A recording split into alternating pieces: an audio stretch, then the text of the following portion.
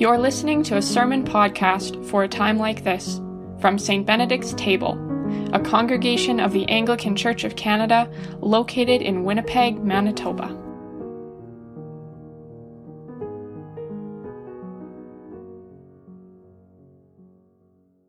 May only truth be spoken and only truth received. Amen. Then David slept with his ancestors and was buried in the city of David. We first met David as a shepherd boy way back on June 13th. And Sunday by Sunday, we have been tracking his story in all of its complexities. When we left off last Sunday, David was in a state of grief, lamenting the death of his rebel son, Absalom. From there, David does pick himself up to reclaim the city of Jerusalem, which had been lost during the civil war led by Absalom. The remainder of the second book of Samuel recounts a series of other skirmishes, one more internal rebellion against David, and then offers David's long hymn of praise. It's a psalm, really, as he looks back over his life as a king. For all of the confident gratitude of that long hymn, things are hardly settled in Israel. As the books of Samuel transition to the books of Kings, we see David pictured as follows. He was, quote, old and advanced in years. Although they covered him with clothes, he could not get himself warm. It's that picture, right? His frailty is such that no matter how many coats they put on him, he was still cold. His servants come up with a strategic response. They seek out a beautiful woman to accompany David in his bed to keep him warm. They find a young woman named Abishag, who, according to the text, quote, became the king's attendant and served him. But the king did not know her sexually.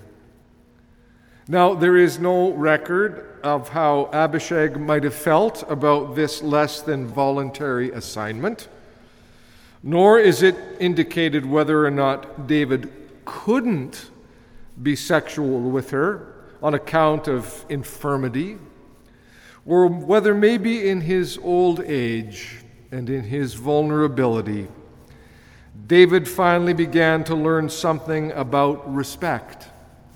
Respect for this woman who cared for him. I'd like to think the latter.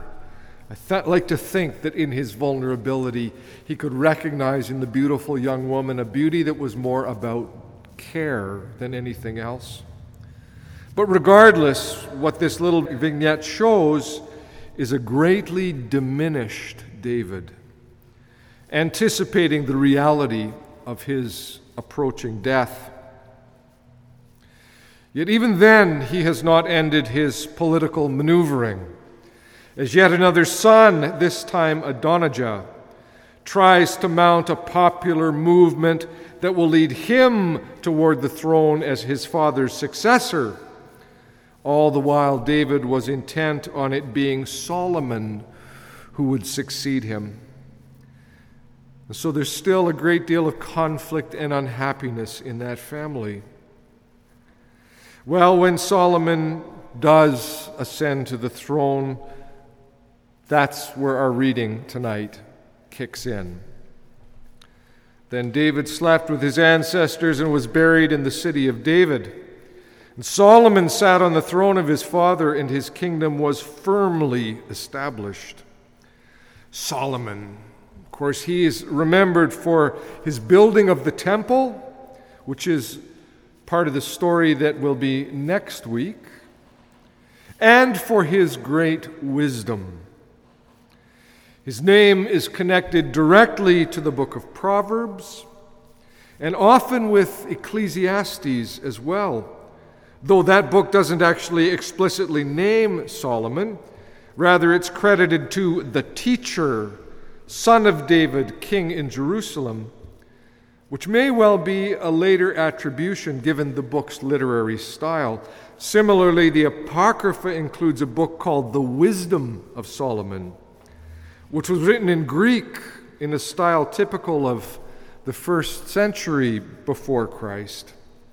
Now, that's not, by the way, a matter of fraud, but instead, for somebody hundreds of years later to write a book and attach the name Solomon to it would have been a respectful and celebratory gesture, nodding to Solomon's great reputation as a source of Israel's wisdom tradition. We think very differently about copyright and author credit in this world. Well, regardless, the story we read tonight is something of a classic one when it comes to marking Solomon's legendary wisdom.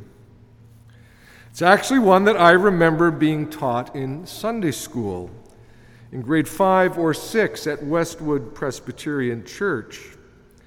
Our teacher, Mrs. Lamont by name, she stood at the blackboard and wrote 3 things: long life, great wealth, and wisdom. And then she asked the kids in the Sunday school to vote on which we would wish for if we could. Now, I have no memory whatsoever how the polling turned out. But then she turned and she told the story of God coming to Solomon in a dream, the story that we heard Sharon read tonight. And the Lord comes and says to him, "Ask what I should give you."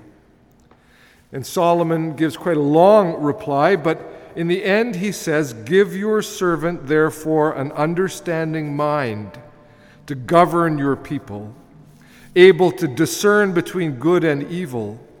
For who can govern this, your great people?" He's asked for wisdom.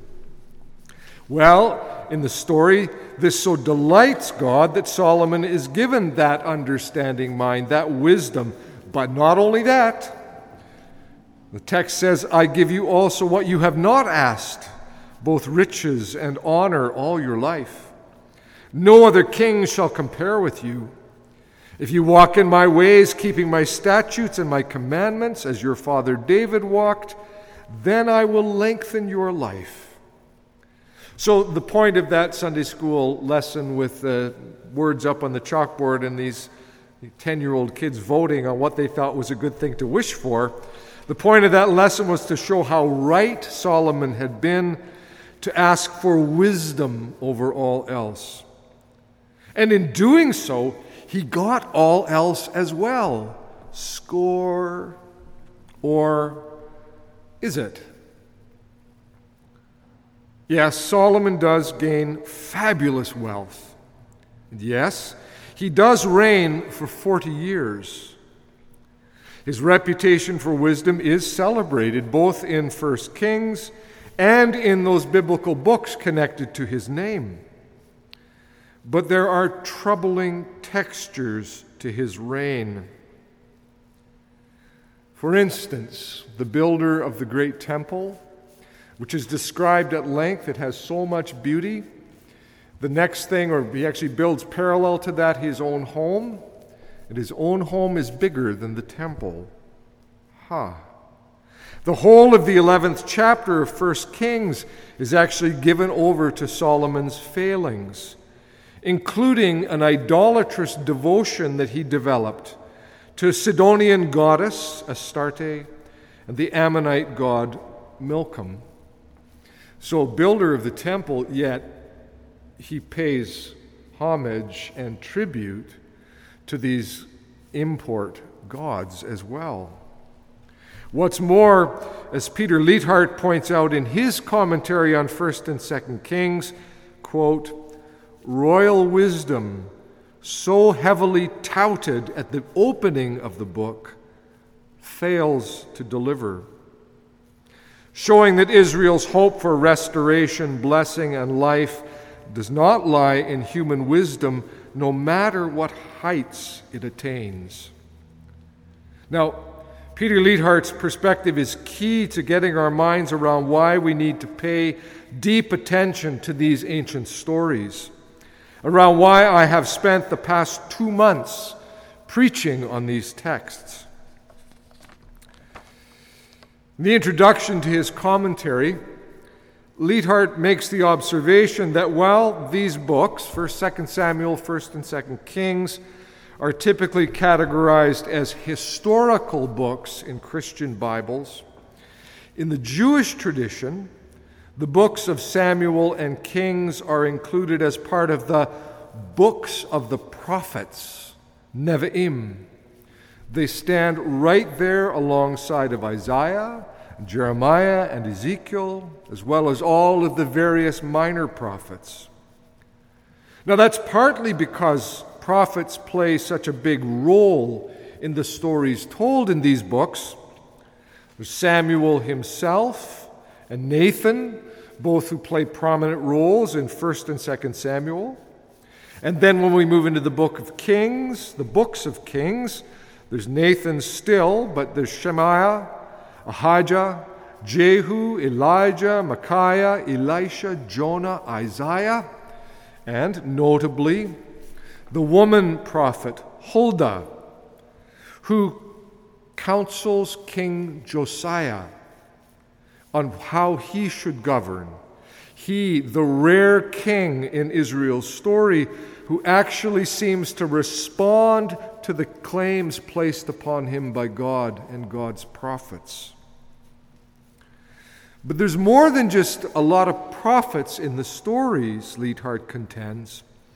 For there's a powerfully prophetic message that courses all the way through these stories as a steady undercurrent.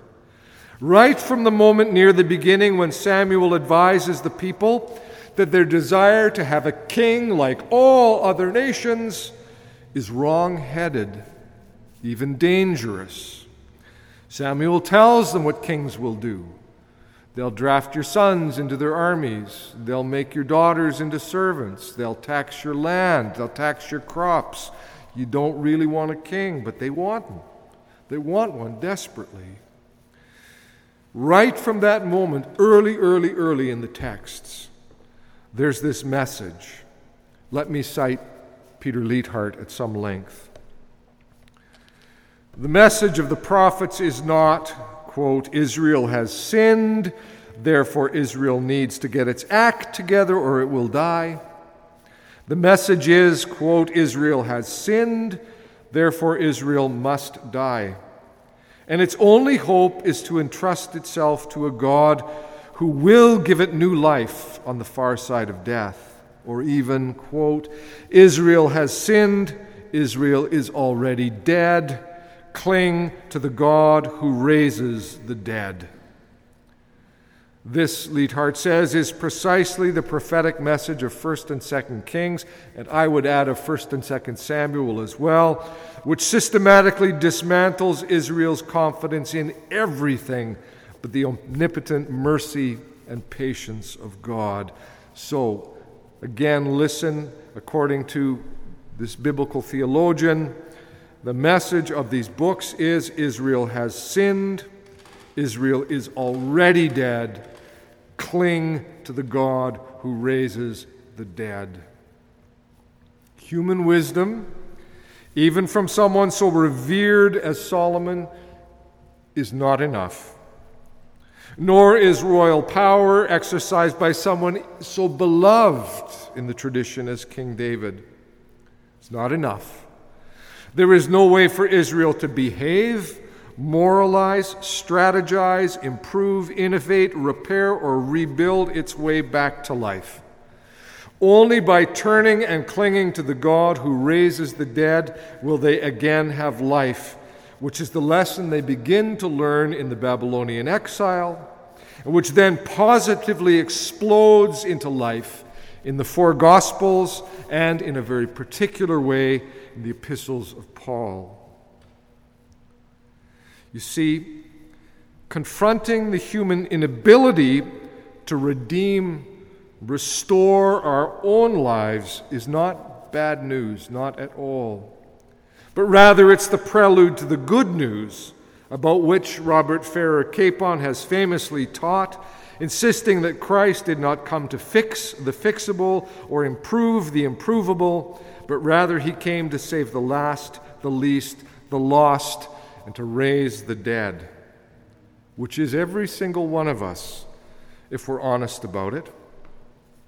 And it's also David and Solomon, Absalom and Tamar, Bathsheba and Uriah, Samuel and Nathan, and the whole host of others who have populated these stories over the past 2 months. We're all of us lost sheep, and it is in Christ that we can be found, will be found, have been found. In the name of the Father, and of the Son, and of the Holy Spirit. Amen.